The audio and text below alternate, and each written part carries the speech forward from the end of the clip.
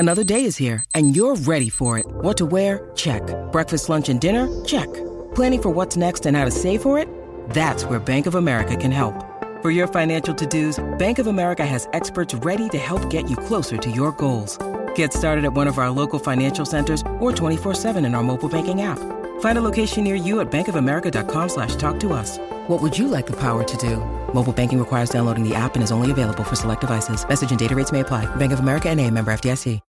When you need mealtime inspiration, it's worth shopping Kroger, where you'll find over 30,000 mouth-watering choices that excite your inner foodie. And no matter what tasty choice you make, you'll enjoy our everyday low prices, plus extra ways to save, like digital coupons worth over $600 each week. You can also save up to $1 off per gallon at the pump with fuel points. More savings and more inspiring flavors make shopping Kroger worth it every time. Kroger, fresh for everyone. Fuel restrictions apply.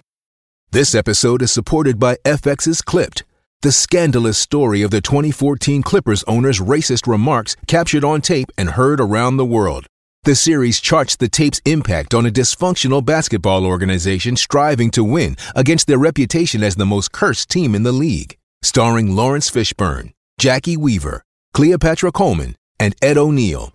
FX's Clipped, streaming June 4th, only on Hulu.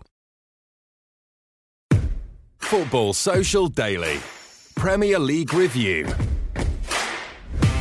Hello, I hope you've had a good weekend. This is Football Social Daily from the Sports Social, your Premier League review show. Another weekend's Premier League action has been wrapped up. Well, not quite, because there's the small matter of the A23 derby on Monday night. Crystal Palace versus Brighton, the one that everyone's looking forward to. But we'll have to leave that to one side to begin with, because we're going to be talking about the games that have been and gone this weekend. Some interesting results, especially at the Emirates, where Arsenal were tonked 3-0 by Manchester City, a result which would please the man alongside me in the studio today. Ant McGinley. Hello, Ant. Hello. Yeah, we've gone from the A23 derby to the unofficial Arabian Airline derby as well. Very good. I'm Niall McCall. Just me and Ant in the studio today. Believe it or not, everyone else has bailed on us. I know. Too many mince pies and Christmas parties, I think. Don't worry, I've brought some of the Christmas spirit with us, so we can do that a little bit later. Okay. I kind of feel, though, because there's just two of us, like, I should come in a little bit closer and just speak a bit more intimate. I like it. Do you know what, though? It's funny you say bringing the Christmas spirit to the podcast, because on TV yesterday, before the Liverpool versus Watford game, Peter Crouch and Joe Cole were speaking about footballers having their Christmas parties. And Harry Redknapp was one that famously never used to like footballers having Christmas parties. What's your take on this whole thing? Because we often say footballers, they've got a privileged lifestyle where they get paid loads of money and they get to kick balls around, and it's like every guy's dream to be a footballer, or, you know, that's what the old cliche goes. What's your thoughts on footballers having Christmas parties at this time of year? Because the fixtures stack up so quick. Yeah, well, that's the first place to go to, obviously being a City fan, is we've got 8 games in December. I think Liverpool have got the same on 2 continents as well. And so when is the time? When is the time to have a party? Unless there is something that when you earn a certain amount of money, there's products out there that you can buy which instantly right you. You know, like, for example, like I used to work in a job with some medics, and I won't say where the job was, but what they used to do would, they would come in very early after a big night the night before, and the first thing they would do is hook themselves up to a drip. Wow. And then 15 minutes later, they would be rehydrated. They would be, so the hangover was gone. Now, I know you can't do that in football because of what happened to Samir Nasri. Yes, right? Drip doctor, So, yes. yeah. So, I don't know, but maybe there is something that you can go out and you can party. I mean, we saw, like, last Sunday was Raheem Sterling turned 25. He had that big party. We saw the photos and press on social media. I don't know if they were drinking and whatever, but you know, I think it's important to have that. It's important to socialise and wind down. Yeah, there's a lot of testosterone in a dressing room, isn't there? So I guess you need to let that out. And sometimes, I guess, on the football pitch, when it's once a week, isn't always going to do the job for you. Well, I mean, as we saw, I mean, speaking of Sterling again, you know, he went from a couple of weeks ago in the game against Liverpool, 3 days later at the England camp, and there was a bit of a hoo-ha there. So things carry on, carry over. So you need something to let off steam. I think we all need that, whatever we do, whatever job is. Yeah, and so whether that's you go to the pub, you go around your mates, you watch a movie, you hit the gym, you just spend time with your kids, whatever it is, I think you need a balance in your life. And I think we sometimes forget, and we're both guilty of this, is when we're talking about footballers, we forget that they're human beings. Yeah, okay. Well, let's run down quickly what's on the podcast today. Liverpool extend their lead at the top of the Premier League table. If you haven't seen the table still looks very convincing in Liverpool's favour. Newcastle United were beaten by Burnley. Bournemouth got a vital win over Chelsea. Frank Lampard wobbling a little bit at Stamford Bridge. Leicester's winning run was ended by Norwich. They desperately needed some points. So do Aston Villa. They lost 2-0 to Sheffield United. West Ham finally got a victory, seeing off Southampton. Manchester United and Everton shared the spoils. Spurs nicked a late winner against Wolves. And where we're starting is down at the Emirates, where Arsenal lost 3-0 to a scintillating Manchester City, who looked in the mood. And when they play like that, the way that we know they can, you think, how are they 14 points behind Liverpool? Because the way that they played against Arsenal, Kevin De Bruyne was like a man possessed.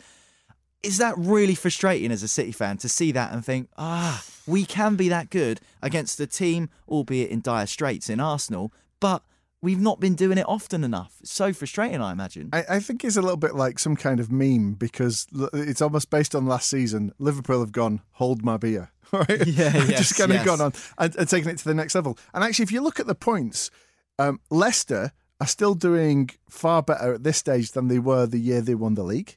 And I think at this stage as well, the points that City have accumulated, even though we're sitting in third so many points behind, it would still be good enough position to win the Premier League, I think, in 80% of the seasons that we've had. So I think there is this element of we're in a very special time of two great teams and potentially a third in Leicester City as well, who are flying. And I mean, Rodgers has done a lot to take the pressure off. We'll talk about that in a little bit.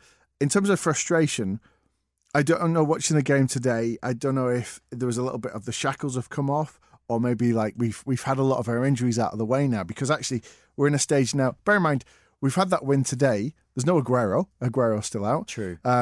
Laporte's still out. True. It's the first clean sheet we've had in 11 games, something ridiculous like that. Zinchenko just came back for the first time this week. Mendy still coming back to fitness. Foden got a start as well against Arsenal, which is positive. Yeah, and he looked great as well. And bear in mind, there's been a lot of talk about him being the natural successor to David Silva. This is Silva's last season with us. It was a perfect opportunity because Silva was out.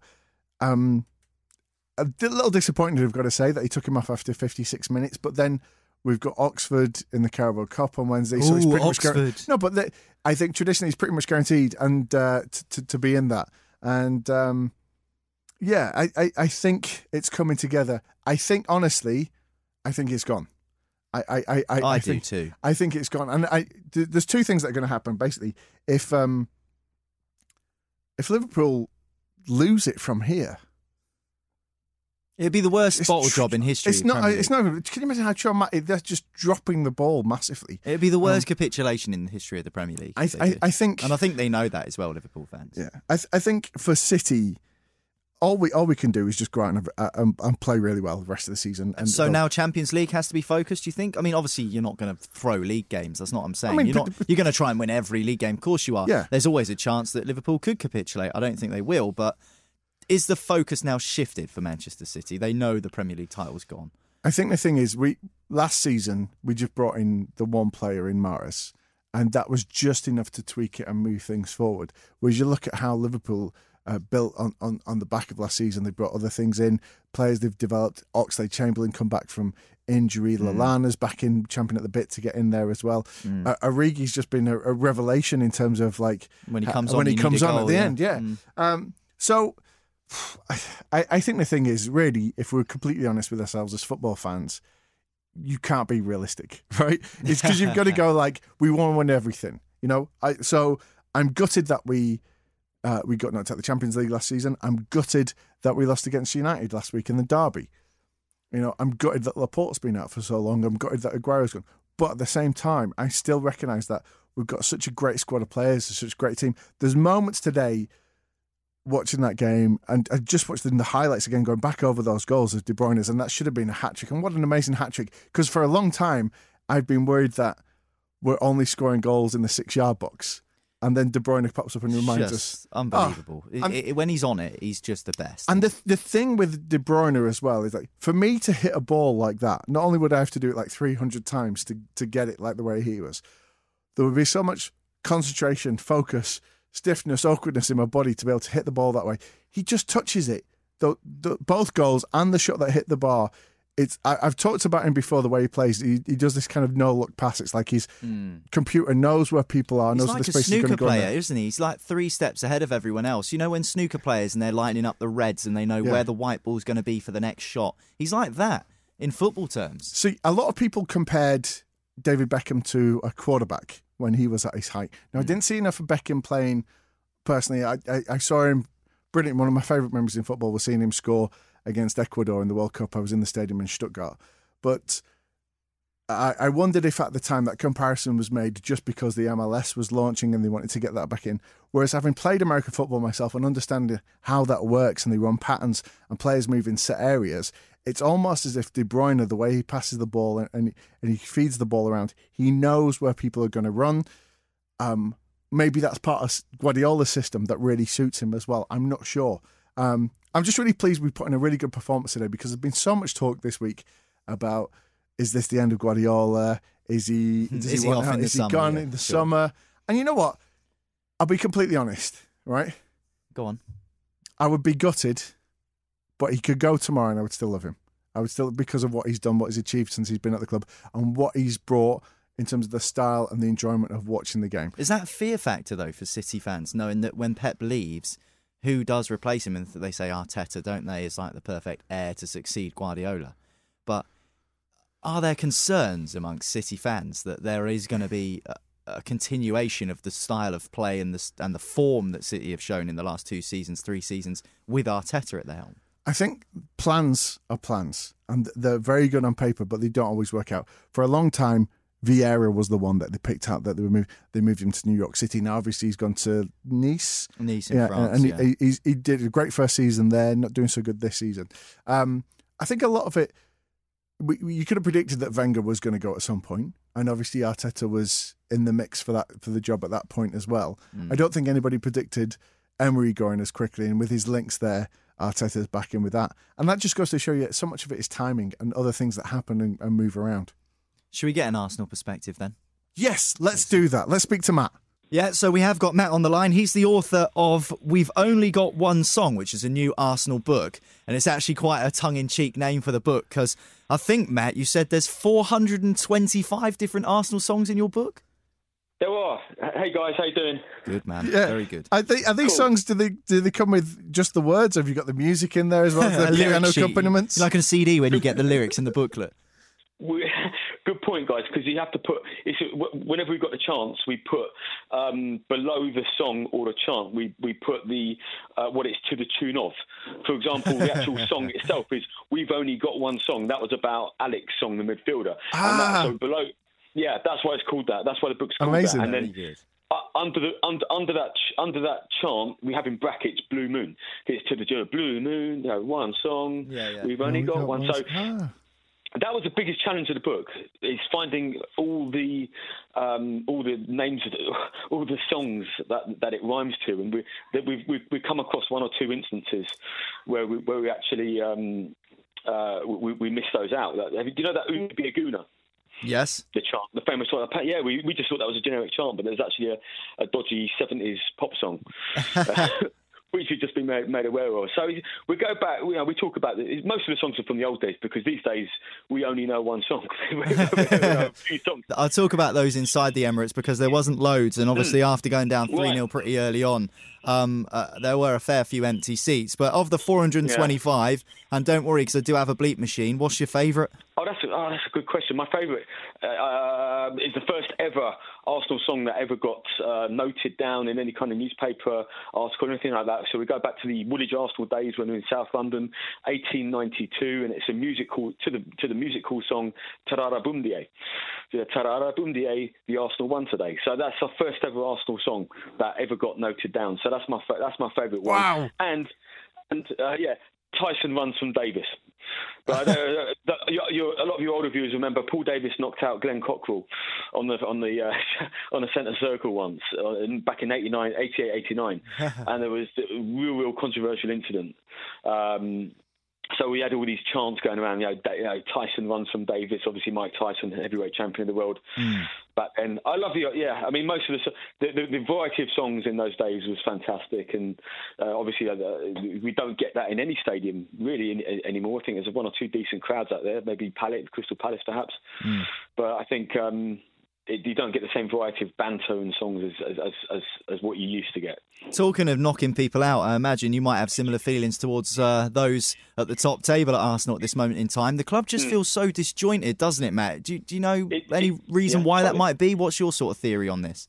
Well, I run a business. I run my own business, okay, and not a bit. I run a little small business, and I think it's the same principle. If you run a small business or a massive business, if the person who runs it, if the person who owns it does not care, then it trickles down to everybody else, and that's what happens. That's what's clearly going on at Arsenal. Stan Kroenke does very evidently not care about Arsenal. He could not care less. He's shown that in so many. He couldn't even be bothered to turn up to the Europa League final against Chelsea back in May. Now, I mean, if your owner doesn't even bother turning up to the European final, that clearly shows. I mean, he never goes to any games. Maybe 1 or 2 games a year when it's the board meeting, and he's over there anyway. The AGM, he has to be there. He clearly doesn't care. Now, I think that trickles down to everybody else. The man, he has no vision about the club. The more you know about Kroenke, the more you dislike him as an individual. He's not a particularly pleasant individual. If you look at the way he runs his businesses like Walmart and Asda, you look at the way he treats his workers and stuff and things like that. But then at the same time, Matt, those are companies and businesses that have had massive success and have gone worldwide. So, there's a potential for, especially football being a global sport and the Premier League as well. It could take a long time, and it could take 10, 15 years. But then, one day Arsenal could be at that kind of level. But he's already had about that amount of time, man. And the club has got worse in that time. I think he's been there in the region of 10 at least 10 years. Stan Kroenke's been there. The club has got worse every single year. The team is as bad now as I've ever seen. I've been going to games since 1986. This is easily the worst Arsenal team that I've ever seen. I mean, even when we finished really low back in '95, we finished quite low that year. We still had a good defence. We still got to a European final in the same year. Stan Kroenke, he's tight. Walmart's a success because it's very tight. He doesn't pay his workers very well. The same way that as in this country, those things are. Do you see what I'm saying? You have to care about something to make it good. I get you. Yeah, I think though, by comparison, I think the likes of Pepe and Aubameyang are doing all right in terms of how much they're getting paid. Ozil, $300,000 a week. He's still there. Yeah, that's a bad move. He's not worth that. He's not justifying that $350,000 a week, and the only reason he got that is because they let him run his contract down. Now, I think that Aubameyang's contract is down to 18 months, and I think Lacazette's is down to 18 months. So again, Arsenal keep on doing this. It's just ridiculous. It's got to be by design. You can't keep on making those mistakes where players' contracts run down. I think one of them will go. I mean, if you're Aubameyang or Lacazette, those are two world-class players. Is that if those two do go, for example, Matt? Does that then have a detrimental effect on the quality of manager that you could bring in? Like, for instance, Ljungberg's obviously in caretaker charge at the moment, but there are some pretty good options available out there at the moment. And I think Arsenal really need to get this next appointment right, because the whole Emery thing was a bit of a disaster. So do you think that, if a new manager comes in, the first thing he'll be saying is, right, we need to get these best players tied down, because otherwise it's going to be even more of a struggle? No doubt. Yeah, absolutely, 100%. And then you also want to say, well, this team is clearly not good enough. What money do I have to make this better? Now, that's why I'm not. I mean, there's so many good managers out there. If Arsenal don't get this right, again, it's just further proof that they really lack in ambition. I mean, there's so many good managers out there, and the one I'm worried about, Arteta. I don't want Arteta. I don't know how you guys thought that about Man City fans, and I have nothing against Arteta, but the man's never managed. There's no proven history of him managing a football club, and for a club like Arsenal to be going on, I don't know if they are or not, but I think that's not an appointment I think would be a good one. I think Arsenal should be going. Trying to get the likes of Allegri, trying to get the likes of Simeone, perhaps Carlo Ancelotti, And the one I wanted from 2 years ago, just before we got Emery, was from Chelsea. Conte had was just on the verge of leaving Chelsea, and everyone knew that he was going to leave Chelsea. I thought that would have been a fantastic appointment if Arsenal were to have got him. I really think Conte was someone who could take Arsenal forward. Okay, Matt. Matt, it's been great to chat to you, mate. Best of luck with the book. Thanks. Where can people get it, and where can they find you on Twitter as well? At Matthew Bazell, with a Bazell, and we've only got one song. It's available from Legends Publishing. It is available from Amazon as well, and it's available from any bookshop. It could be ordered from any bookshop. But if anyone's listening and is in London, you can pick it up on the shelves of Foyles, the famous Foyles of Charing Cross Road. Wicked. There are copies on the shelves there. Well, have a good Christmas, and hopefully Arsenal don't spoil it too much for you, Matt. They already have done, so we don't not worry about that. I'm not going to allow them to. You have to with Arsenal now. You just have to say we're not good enough. We're not going to do much, and we have to. And if you do, the hope will kill you. So I'm not that disappointed tonight because I don't expect too much more than that. Top man, great to chat to you, Matt. Thanks for coming on. Thank you. Cheers, mate. Cheers. That's Matt, the author of We've Only Got One Song. Well, Arsenal have got no songs now because Alex Song's gone. He's long gone. Years ago. And right now we've only got one other person to speak to right now because everyone else is hungover Everyone's from the Christmas party. Abandoned us. But like you said, Anne, you bring in some of the Christmas spirit to the studio, and we'll get a little bit Christmassy later on in the podcast. But first I want to talk about Manchester United against Everton, which is another one of the games that happened on Sunday. This felt like a missed opportunity for Manchester United against an Everton side that have been rejuvenated under Duncan Ferguson. They beat Chelsea last week, a great win for them, but they're there for the taking, Everton, and Manchester United have sort of turned a corner a little bit. Maybe 1-1 was the most obvious result for it to be, but certainly those outside Old Trafford after the game on Sunday were a little bit like, we've missed one there. We could really have picked up 3 points against Everton. I mean, a couple of things on this. First of all, I think given the bad patch that United were going through not so long ago, this would have been seen as an okay result. Yeah. I think. Also as well, there's going to be a certain Marco Silva somewhere, like just pulling his hair out right now going, how the hell have you got those guys to do what you did last week and this week? And Duncan Ferguson's just going, this Premier League management lark's easy. Probably by being big, scary and Scottish is the way that I think it's like, yes, it's only a point, but when you look at Everton's record at Manchester United, I think that's only the second draw they've had in a couple of years. I think that's their sixth draw in 30 years at Old Trafford, and they've only won twice in that time. So Duncan Ferguson after the game was absolutely buzzing. There was one moment, though. He subbed on Moise Kean in the 70th minute, and then in the 89th minute, just 19 minutes later, he subbed him back off again. And the poor young Italian looked so bewildered at what had happened. Duncan Ferguson didn't even look at him as he took him off. And the tunnel at Old Trafford is in the corner of the stadium. It's not right behind the dugout. So Moise Kean has been subbed off after being subbed on in front of 75,000 people at Old Trafford on a live TV game where there would have been millions of people watching. And he's had to traipse down the touchline, half the length of the pitch, and down the tunnel at Old Trafford. This is a kid who's already devoid of confidence. Duncan Ferguson doesn't even shake his hand or explain to him why he's taken him off. He just blanks him and sends him off on his way down the tunnel. I was absolutely stunned when I saw that. First of all, unless there's an injury or a penalty or something tactical where they suddenly, lob it up to the big guy, I think any substitution in the last 2 minutes of normal time and anything in injury time, it doesn't count for me. If you're saying to me you made 12 Premier League appearances and they were all after the 89th minute, I don't care about that. So, however, I understand what you're saying about taking off. And it would be a bit like now, like I've actually come in here today covering for Steve, and a bit like in the last 5 minutes of the show, if you just went, thanks, Anne, get out, somebody else comes in. I won't be doing that because it'd just be me on my own. No, I heard Ferguson talk about this. He said it was a tactical thing and nothing against how he was playing. But surely you just put your arm around the kid and explain to him that when he comes off. Don't just ignore him. Who am I to say about what Duncan Ferguson's style of management is? I'm not a Premier League manager. He's got 2 games more experience than I have. But I just thought it was really odd. I mean, it happens. I mean, the only other time, and it wasn't quite as long as this, that I can remember, and I'm sure it's happened before, but the only other time I remember that is when George Weah's cousin came on for Southampton, right? Yes. Was it when Graham Souness was in charge? Yes, it was, yeah. And he basically, they were having a real injury crisis, and he gets a phone call from George Weah, and I'm doing the little fingers, and saying his cousin's in town. Literally didn't have a time to look at him, just got him signed because he was George Weah's cousin. George Weah said he was great, or at least the person that sounded like George Weah on the phone, and they brought him on in like the 60th minute or something. And he was off by 5 minutes later, I think. So, that's one of those But things. Moise Kean is a genuine talent. A great football player, young football player. You know, he's got a lot ahead of him. I think he'll be off to Italy now in January after that. I think that's the final straw at Everton Football Club. And the thing is, I know what you're saying.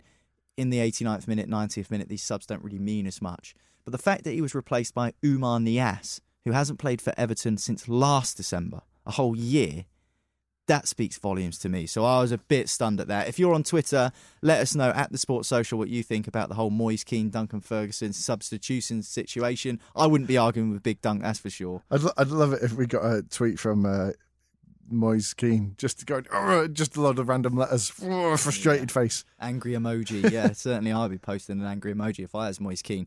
As for Manchester United, 4,000th game where they've had an academy graduate in the squad, which is just an incredible achievement.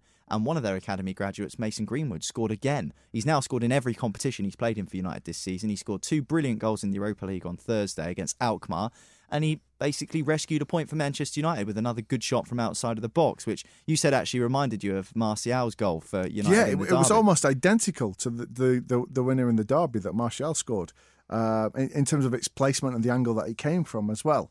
I have a question about the academy. I mean, that sounds really impressive. And it is impressive, and it's great that we have these academies bringing people through. But the question is, if the academy is that good, why are they still spending... I mean, if I'm right in thinking, almost every season they've spent like 70, 80 million on at least one player coming in. So you had, going back a few years, you had Di Maria, you've had Maguire, you had Pogba, and they've had these big marquee signings come in. And if they've got this academy, they've got such a strong academy. We always talk about, like with the England national team, we need to copy the likes of Germany and sort of bring it through from the youth and build it up. It just seems that it's like, I don't know, it's not always happening. Maybe that's because of the different managers that are in. I know Mourinho was criticised heavily when he was there at United, but everyone talks about the class of 92, which we can't deny were amazing and proved everybody wrong. But it's still the class of 92, which is a long time ago now. Do you think it's just to do with bleeding players in? Because it's such a big risk to kind of chuck a youngster in at Manchester United unless you have full faith in them. There's so much on the line, even more so now that Manchester United aren't as good as they once were. Well, interesting, because we just talked about City. We mentioned Phil Foden only got 56 minutes. You'll struggle to find anybody that Guardiola speaks higher about. Possibly even his wife and his children. He says he's one of the best young players he's ever worked with, yet he never gives him a chance. And I think that's what's confusing people. But then maybe there's a thing of like he's going to give him more longevity in his career. He's giving him time to learn, to adopt, and let's be honest. Like a lot of the times that you learn just in life and generally is not when people sit you down and go, "Now look here, learn this bit." It's just by being around people and absorbing from those. And you look at the people that Foden is around. And he's protected by them in a way as well, because at the minute, like, he's coming on. I mean, he plays... I've not seen him have a bad game. And I would agree with that. Right. I haven't seen him play badly for Manchester City before. Yeah, now a lot of people come back and say, but you haven't seen him play a lot, which is true, and that's protecting that, season him through. He's building up his talent, he's building up his physique, he's building up his skills, and he's building up his confidence and his connection with the team. And now, sooner or later, he will have a bad game. But if he is going to be this replacement for David Silva, he needs to play more games, surely. That would be my argument for Phil Foden. Anyway, we could talk about Phil Foden all night. I want to talk about Chelsea versus Bournemouth. Manchester United, Everton finished 1 apiece, by the way. Chelsea versus Bournemouth, though, didn't it? Finished Chelsea 0, Bournemouth 1. Did not see this coming. Not a lot of people did, to be honest, and Bournemouth are in bad form. They had lost 5 on the spin before this one. Eddie Howe knew that he needed a result, and I think this is why Bournemouth will be safe from relegation. They've got a little bit of steel about them in terms of just the desire, the want to win games. There's a little bit of grit there, not in terms of the players they've got, because a lot of them are quite elegant, attractive footballers. I just mean in terms of the team spirit that they've got there. They've got bags of team spirit, basically. Chelsea, Frank Lampard always said that the test would start when they kept losing games, and this is exactly what's happening. They obviously beat Lille in the Champions League in midweek, which is good for them. They're through to the knockout stages. But in the Premier League, their form's certainly taken a dip, and what looked like an obvious top 4 place a couple of weeks ago is now starting to falter a little bit. Well, that was it. Just 2 weeks ago, we were talking about the transfer ban being lifted, and actually with all the youth that they've got, would they even go out and spend any money because they didn't need to, because everything seemed fine. Actually, now you're kind of going, all right, there are some holes in that squad. Yeah. There are some places where you could do with a little bit of support and resistance. But at the same time, everybody's learning. Lampard's learning, right? Lampard's learning as a manager in the Premier League for the first time. Some of these players have come through. They've got a lot of... Tammy Abraham, I think, before he even kicked a ball this season, he'd already played 104 games, something ridiculous like that, at a professional level. So they've got experience, even though they've been out on loan, some of them, of playing big games in front of big crowds. But this is them all together as a team. They've all been Chelsea players for a long time together, but this is the first time they're coming together and playing. They've got Spurs and Jose Mourinho soon, Chelsea. It's not a good time to hit a bad patch of form when you've got one of your old managers coming back to his old stomping ground. To be honest, the way Mourinho's going, that's going to be half the fixtures. Yeah, well, goodness me. I think, we all know Jose Mourinho's box office, and we'll talk about Spurs a little bit later on in the podcast. But for Bournemouth, a crucial victory. They need that, especially with Aston Villa losing to Sheffield United, Southampton losing to West Ham, which probably isn't a great result for Bournemouth either way, to be honest. But they really needed that, and it's hard when you start getting a losing run to stop that rot, but they managed to do it against a side that many thought would put them to the sword. Yeah, we're just two games away from the midpoint of the season. I know. That's what we're looking at. And at the minute, they're sitting in 14th, which isn't great, but they're just 4 points ahead of the relegation zone. But that's Bournemouth, isn't it? That's what we've come to expect from them. They're always... I always tip them to go down every season, and they always stay up. But which is why you're always skint. Yeah, exactly. Well, they're always there. They're always there or thereabouts in the mid-table regions. They're never breathtaking. The thing they're never terrible. They're just Bournemouth. Burnley the same, you could argue. There's such great talent though. Was it this time last season they were talking about Wilson possibly going to Chelsea for 30, 40, 50 million because of the goals that and I think 5, 6, 7 games into this season, he was the leading scorer. That was really dropped off, hasn't it? Yeah. He's had a couple of injuries here and there, so I don't know. There's great talent in the Bournemouth squad. There's great talent in the manager, and again, he's one of the names that's been linked to the Arsenal job. Sure. I don't think he'll get that. I don't think he'll get that simply because there is this thing at the minute about we need a proven manager. We need a manager that's proven to win stuff. Someone that knows Arsenal. That annoys me. Just get who's best for the job. Why does it have to be someone who knows the club? I don't understand this whole... You just want someone who is going to win you football matches and get you back to where you need to be. Why does it matter if they understand the club? I think this is just some clamour and this fashionable thing that's crept into football in recent years. But then let's look at Bournemouth, really. When you look at it, actually, all right, it's a bit scary where they're at the minute. They're teetering. But it's an example of a club that have done things in a really good way. Like, it's not that long ago, they were a couple of leagues down.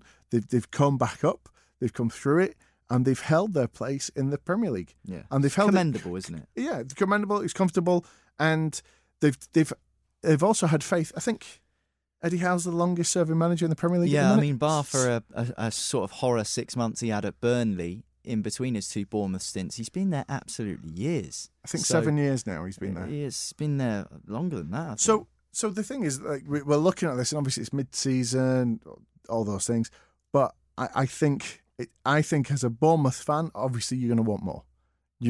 Well, what's the next step for them? I think is the question that maybe we should be asking. Well, I think a lot of them would say, as much as you get attached to it, from different angles that you look at it, you would want a slightly bigger stadium. That would be a lot of what people would say about Bournemouth. I don't know if that's outside the club rather than in the club. I've been to the stadium. They are a small club, Bournemouth. Yeah. They are. But I like that. I like that. That's kind of like not their USP, but certainly being a club on the South Coast where it sounds so cliche belt. The climate's better. It's an attractive prospect. It's not that far from London, really. There's a beach. You've got sandbanks. There's an airport. There's 2 airports nearby. You can get back to where you need to go. I don't know. I just think it's an attractive proposition, and the wages are pretty competitive as well, I think. Cheap flights to Ibiza. Would you not want anything better than that? I know exactly where I would want to play my football if I was a Premier League player. Chelsea might well be one of those teams as well, because they, I'm sure, are not short of a few quid. Although we don't really see Abramovich at Chelsea games anymore. Will there be concern over Frank Lampard at this moment in time? Because he's not really been through a patch like this as a manager. Not for Derby and now not for Chelsea. He keeps losing games, and that will be a concern. I mean, look, that's like, he's lost 2 in a row, 4 of the last 5, right? Not great. But they're still sitting in 4th. Still sitting in 4th in your first season as a Premier League manager at the midpoint of the season. Is that not just because everyone else has been crap, though? Well, Arsenal has not been good. Manchester United haven't been as good as they should be. You know, Leicester are a surprise package in the top 4. Let's talk about Leicester then, because Leicester drew 1-1 with Norwich. And so will Chelsea be looking at Leicester thinking we can catch you? But they would have done if they hadn't have lost 4 out of the last 5, as they say. Leicester, their winning run came to an end at the hands of Norwich. But again, they're another side, like you say, with 2 games from the midpoint of the season. And you can't help but think they're going to finish top 4. They've just done so well. I love Leicester. I mean, I spent 4 or 5 years living in the city when I was a student. That was the days of Martin O'Neill, and you know there was something very special there because it's a one club city. Sure. That's why, and you had that whole thing of whenever there was a game on, you felt it, and it felt like the whole city were walking to the ground, and everybody had their shirt on.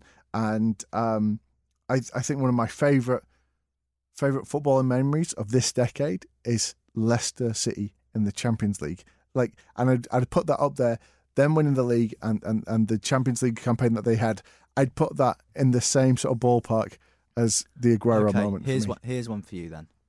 Over Christmas, here on the Sports Social, we're doing a special awards podcast.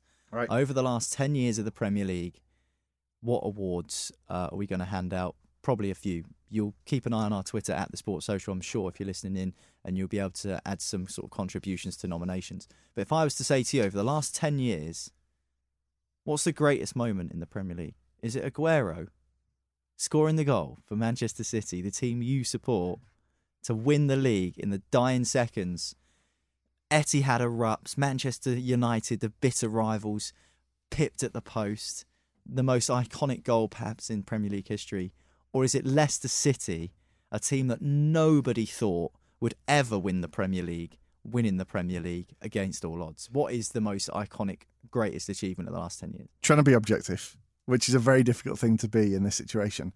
I would say only because Leicester didn't win it on the pitch. They won it because of the result of a game that was happening when they weren't playing. And I think that... So there wasn't one moment where everyone was together and had that thing, which is what you had with the Aguero moment. That's an extremely apt answer. I think that's a brilliant answer, to be honest. Because I think I would have gone Aguero.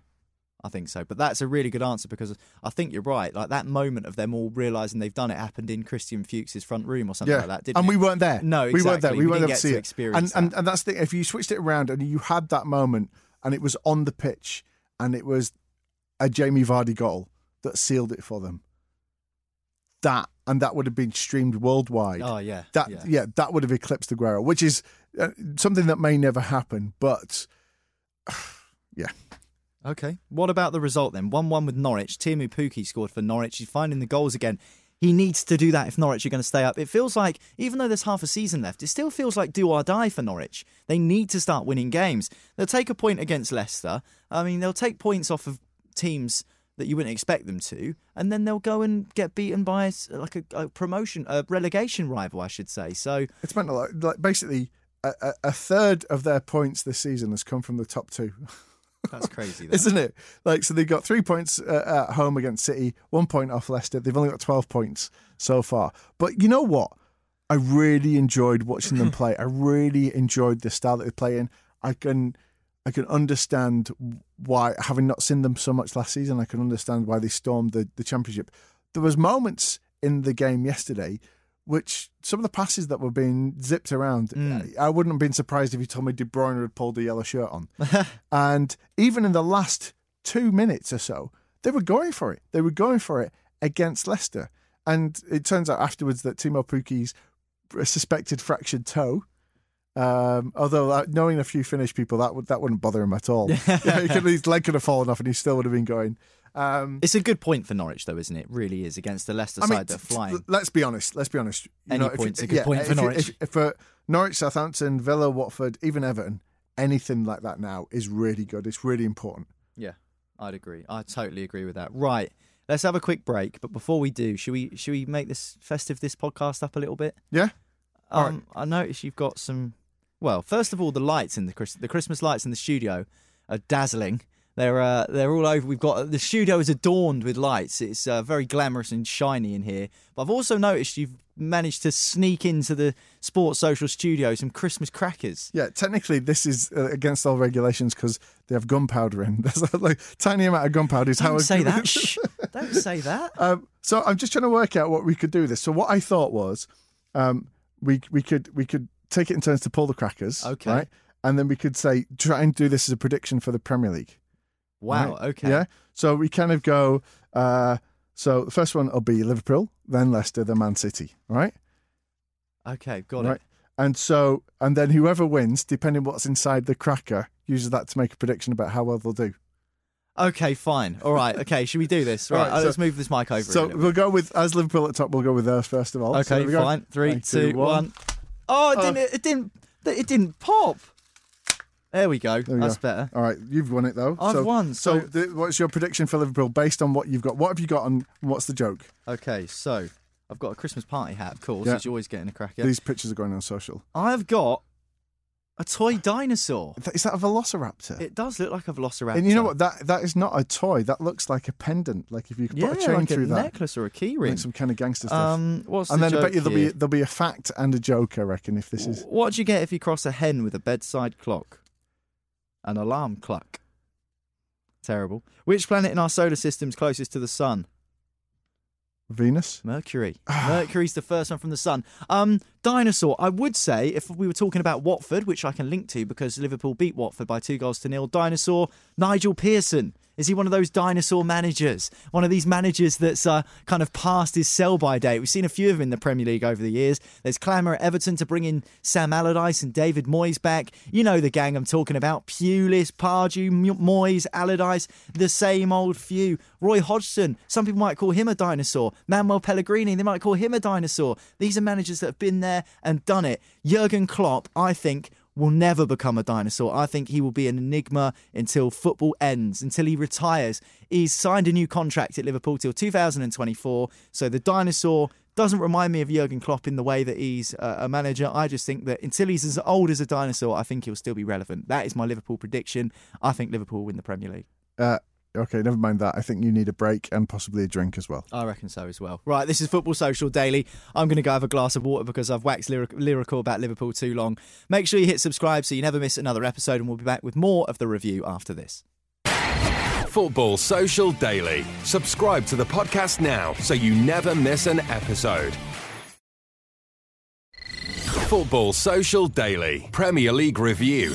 Welcome back to Football Social Daily from Sports Social. This is the Premier League review show for a Sunday, and where we're going next is Molineux. Well, not explicitly Molineux.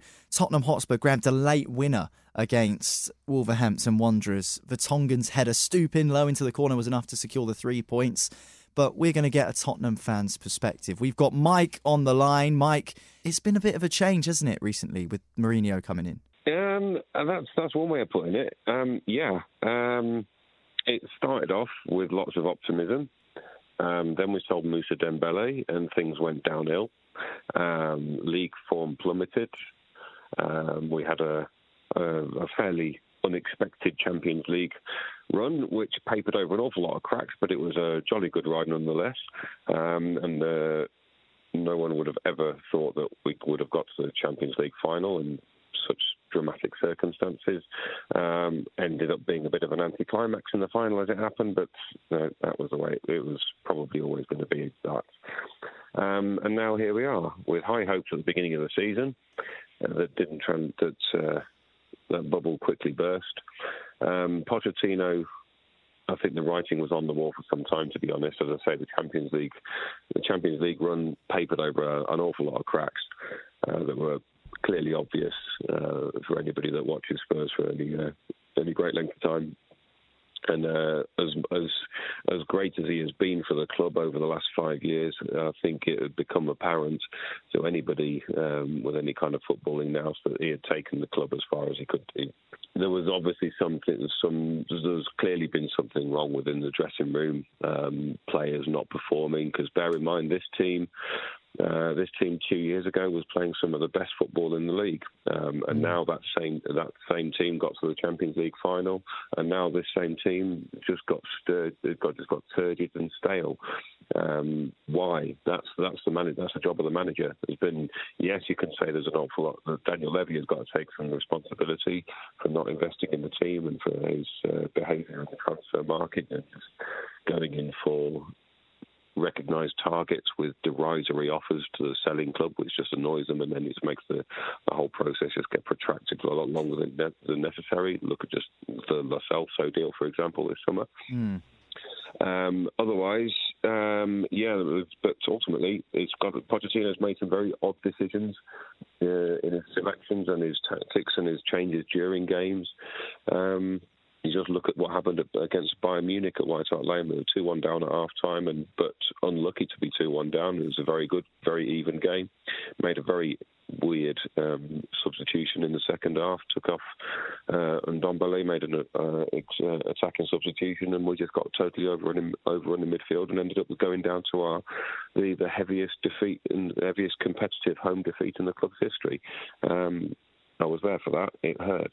I can hear that in your voice right now. So let me ask you this: we're like 10 days from Christmas. Yeah. Is there anything that Santa could bring Spurs that would make your 2020 wonderful? A spanking home victory against Chelsea on Sunday would be nice. Very good. What's Jose been like, sort of as a fan, like watching from the side? What's Jose been like? Is, like you said, Pochettino's time was probably coming to an end anyway, and you say the writing was on the wall. Has Jose added that sort of element of that winning mentality that everyone sort of cliche spoke about before his appointment, saying, Jose will be the man to win Tottenham trophies? Is that sort of emanating through the stadium, do you think? I think it's starting to. There was an awful lot of scepticism amongst Spurs fans when Pochettino was sacked in the evening and then Mourinho was appointed and announced in the following morning. So there wasn't really much of a time for much speculation about who's going to be taking over, because it was obviously already done and sorted. But when I first heard the news that Pochettino was sacked, my instinct, I thought, we'll just go all guns blazing for Brendan Rodgers. Whatever Leicester want, give it to them. Let's go for him. And then when it was announced that Mourinho was the new man, I thought, oh right. Because anybody who follows me on any social media knows that whether he was manager of Chelsea or Man United, I've been pretty scathing about Mourinho over the years, and I'm not afraid to admit it. And I thought this guy. I had a similar situation, a similar feeling to when George Graham took over in 1998, and I thought, this guy, yes, all right, he's won a lot of stuff. He's not a Tottenham manager.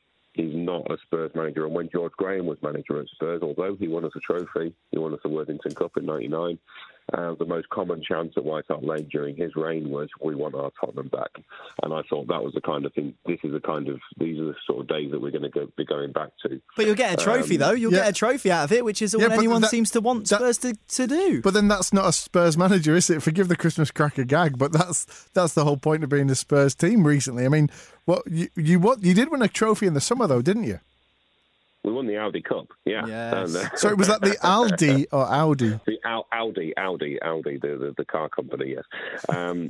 But also there's a quote from Danny Blanchflower, who's one of the great Spurs players from the '60s, from the double winning side of '61, and it's embedded in the culture of the club. And it says, the game is about glory. It is about going out and beating the opposition, not boring them to death. And And that is essentially what the club's on. We want to win. Of course, we want to win stuff. Every club wants to win things, but there's a certain style about it. We don't want to be just lumping it up and playing negative, dull football, parking the bus and that, because that's anti-football. That's not the kind of football that Spurs have won of their historical success has been based on. It's about playing with a flair and playing with a flourish, and this is not what George Graham was about, and it's not what Jose Mourinho teams have been successful. I get what you're saying. I do get what you're saying, Mike. But I can't really sort of give any stick to Tottenham. I'm a Portsmouth fan. Tottenham are obviously twice the size of Portsmouth in terms of the club and successes and stuff. But one of the best days of my life as a football fan was when Portsmouth won the FA Cup in 2008, and it was it was probably the worst cup final of this century. I reckon since the turn of the century. I reckon Portsmouth versus Cardiff at Wembley in 2008.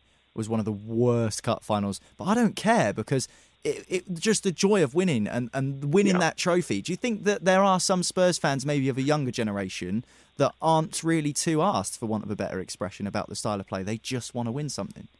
Yes, I completely agree with that. Yes, totally. But also, what I was going to say was that the early impressions of Mourinho. Now, I was at Old Trafford last week when we lost 2-1. And I've watched most of the other games as well, and there has been an improvement in the performances. But I think a lot of the players have got to take a lot of responsibility, because if this is the same set of players that this team has proved it's good enough to get to the Champions League final. We know that because they got there last season. So to say that they're not good enough to do that is ridiculous. But so to get from there to the depths that they've plunged to at the beginning of this season, the players have got to take an awful lot of responsibility themselves. Now, Mourinho has come in, and what he seems to have done, there's this quote that has been bandied about quite a lot with Dele Alli, because he's been awful so far this season until Mourinho turned up. And then he says, "Are you Dele or are you Dele's brother?" And then Dele says, "I'm Dele." Well, then go and play like Dele then. And suddenly he's been a revelation. He's been almost like a new signing again. So it seems to be that, I don't know what, there was clearly something going on in the latter days of Pochettino's reign, where certain players were not performing, and there's clearly something else that we don't know about that has caused that. Mourinho seems to have addressed that, and a lot of those players are now playing an awful lot better. Dele Alli being the prime example, and there's also look at Christian Eriksen.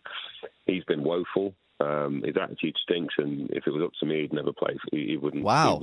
He'd be out. I'd get rid in January to whoever wants him. That's Mike's Christmas present. Get rid of Christian Eriksen. That's what he wants. Get rid of Christian Eriksen and give Giovanni Lo Celso a proper run in the team, because that guy is class.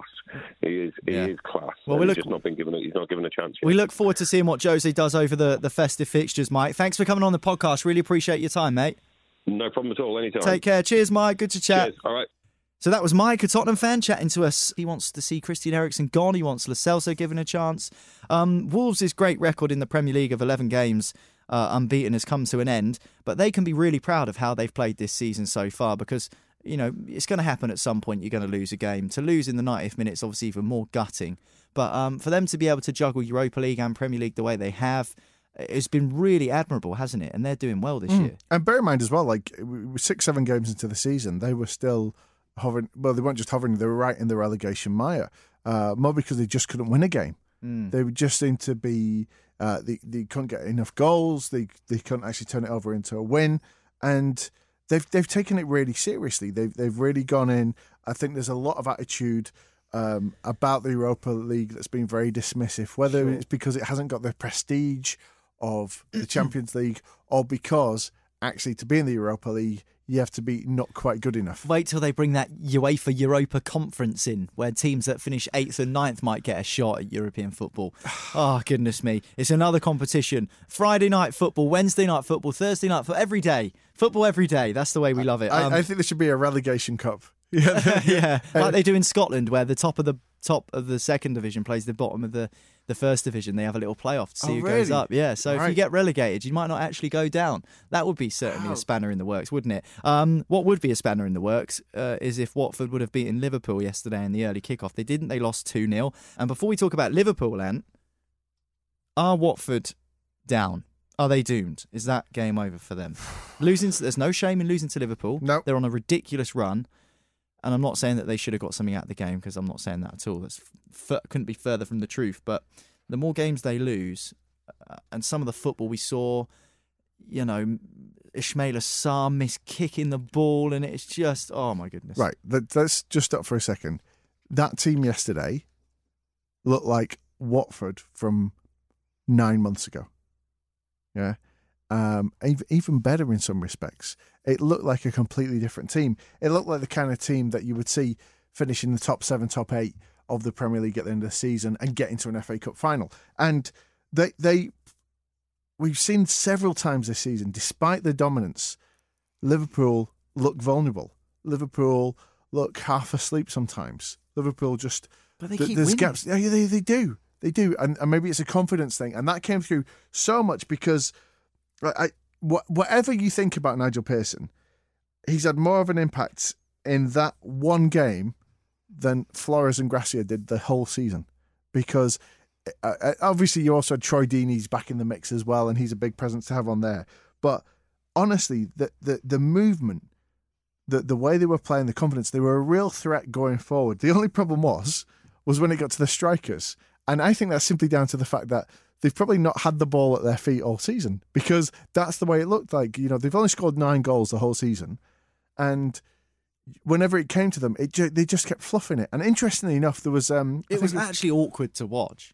It was embarrassing to see Sarr miskick the ball. Yeah, like that. But then did you notice the second of Salah's goals, which was set up by Origi? And I've watched that 7 times now, and I still don't know whether Origi fakes it and dummies a pass to him, or if he miskicks it, but just because Liverpool are on this run of good fortune and luck, it just squirms to Salah to score. You can't be 30-odd games unbeaten in Class. It's all lucky. Like, I just don't buy this. No. I mean, like, you build your own luck. I see what you're saying. Liverpool are top of the Premier League table. Mohamed Salah scored twice again.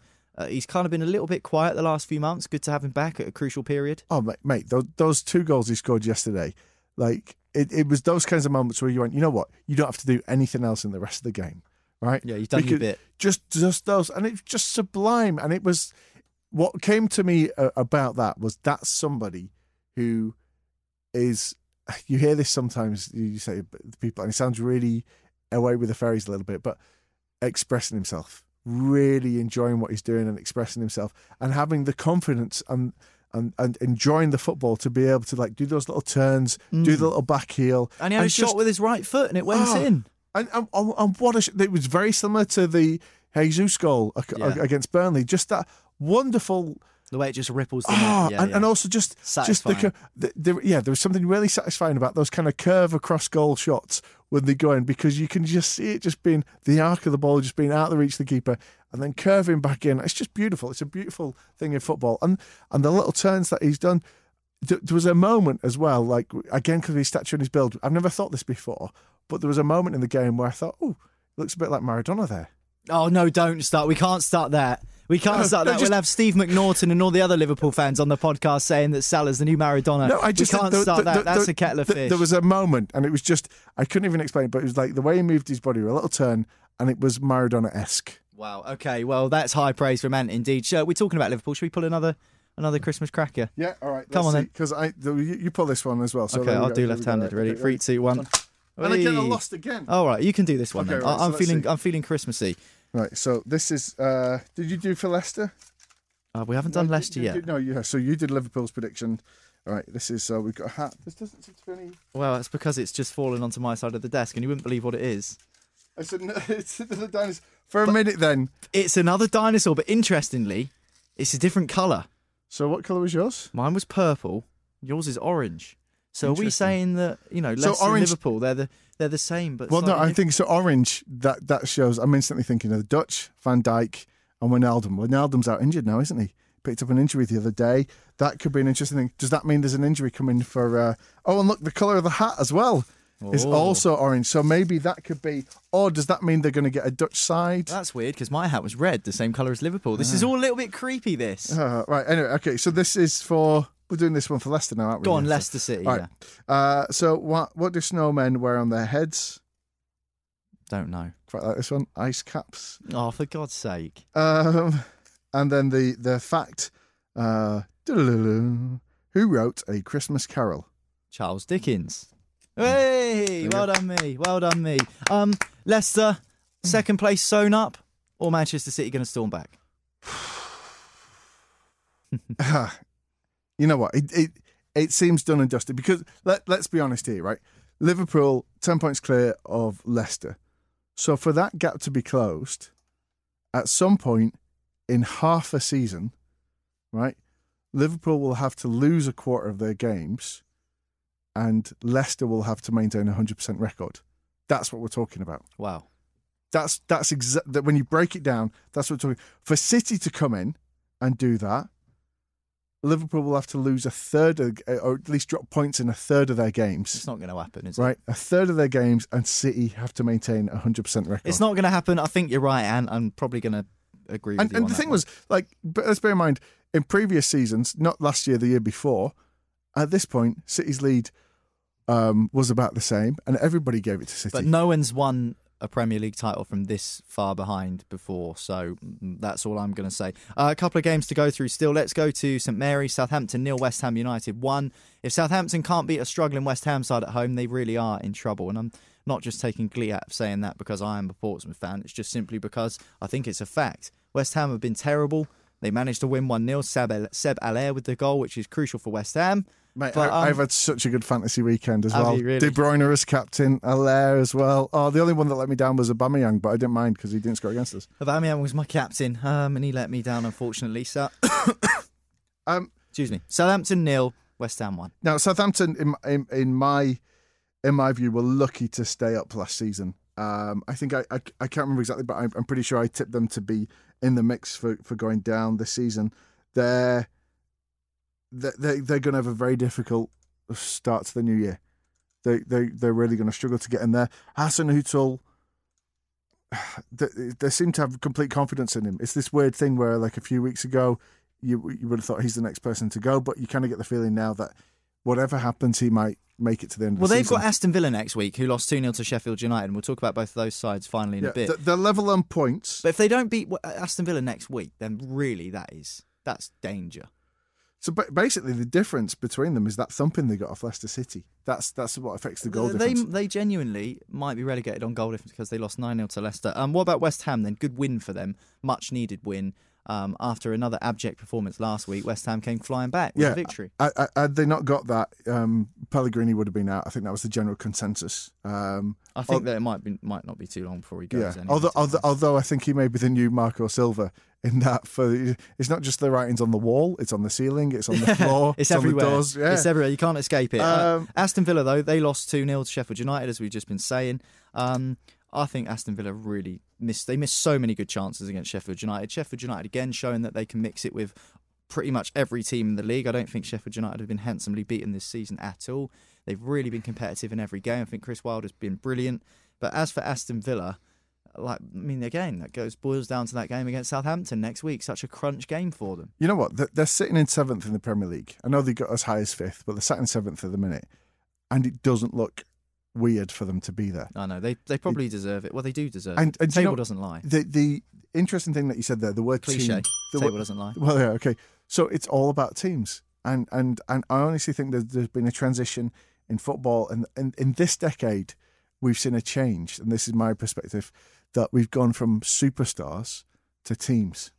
And super teams. And what you've got, a perfect comparison there in that game, you've got Aston Villa, who've got a core of players like the likes of Grealish that got them up last season, but then they've also spent a lot of money and brought players in and tried to integrate them. Well, Sheffield United, they're all sort of you got Chris Wilder. Basically, they're a lot of the players that are in there were at the bottom of League One. Yeah, agreed. Yeah, no, that's accurate.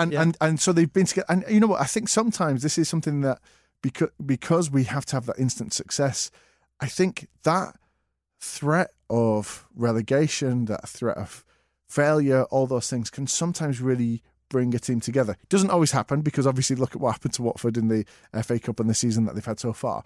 But a prime example of that, we've already talked about Nigel Pearson. Nigel Pearson and the work he did at Leicester, and Leicester were just avoided relegation the season before they won the Premier League. And I wonder if that was part of what made... No, but honestly, because... But he got shipped out, though, didn't he, Pearson? Ranieri came in. But in terms of the squad, it was the players on the pitch that won that went on and won that. I think there is something that unites people as a team. When you go through a defeat, it's everybody's fault. When you win, you can go, well, I scored the goal. So it's I see what you're saying. Whereas, I don't think Wilder takes any nonsense either as a manager. I think he's absolutely spot on. What about Sean Dyche? He's often known to complain. He's up against Steve Bruce this weekend, and Burnley beat Newcastle 1-0 in what was a miserable day at Turf Moor. I was up in that part of the world as well yesterday, and weather's been awful. It's been absolutely terrible in the northwest, freezing cold. But you know what? Stones. I bet you he loved it. I bet there was still 3,000 Geordies with their shirts off in the away end, even though their side lost by a 1-0. This is bottom of the billing in terms of the games that we're covering off on this podcast, just purely because it's one of those. Burnley versus Newcastle. It's just not a particularly fashionable game. I don't think anyone was too bothered who won or lost this. The permutations for the rest of the league weren't massive. It's just one of those, really, and Burnley got the job done with a big set piece. A lot of Newcastle fans were saying, though, that it's frustrating watching Burnley because they just smash the ball long all the time. But it seems to work for Sean Dyche. But then, it's been a good couple of weeks for Newcastle, and people are starting to sort of step back. And I was one of them. I joined the bandwagon of slating Steve Bruce, but actually he's managed to get them. Having lost to Burnley, they're still one place ahead of them in the league, 1 point ahead. They were on for 3 wins in a row. Burnley were on for 4 defeats in a row, so it was obviously more important for them to get that victory. I think considering the wobble that they had last season, that was put down to the Europa League. I don't know if that was all that. Yeah, I don't know. I think Burnley is just one of those teams. They win some, they lose some, much like Palace, much like Bournemouth, I was saying before. They finish where they finish. They're just one of those teams. They've never been fashionable. They've never been special. They just do what they do to stay up. Yeah, having been torn apart by Manchester City recently as well, I think it was a really good result for them to get against Newcastle, who also drew against City. So, yeah. One Christmas present, football-based, get rid of grit VAR. I know you can't because it's halfway through a season. It wouldn't be fair, but that would be my wish. I don't. Give me my present in May, the end of the season. Just as long as you tell me that VAR's gone, I'll be happy. And with that exhale that Ant's just given us, that is the end of the podcast for today. Thank you very much, Ant. Thanks for sticking around, chatting football with me for a bit. Thank you, Niall. It's been fun. It has been fun. This has been Football Social Daily, the only daily Premier League podcast you can find 7 days a week. News and opinion on the best league in the world, the Premier League. So hit subscribe if you've not before, then you'll never miss an episode if you do that. So wherever you find your podcast, you'll get the latest episode straight to your device. So make sure you go and do that. Also follow us on Twitter at The Sports Social. Keep an ear out over Christmas as well, because we've got some special festive podcasts lined up for you too. I've been Niall, that's been Ant. Thanks very much for listening, and we'll speak to you again tomorrow. Football Social Daily. Subscribe to the podcast now so you never miss an episode.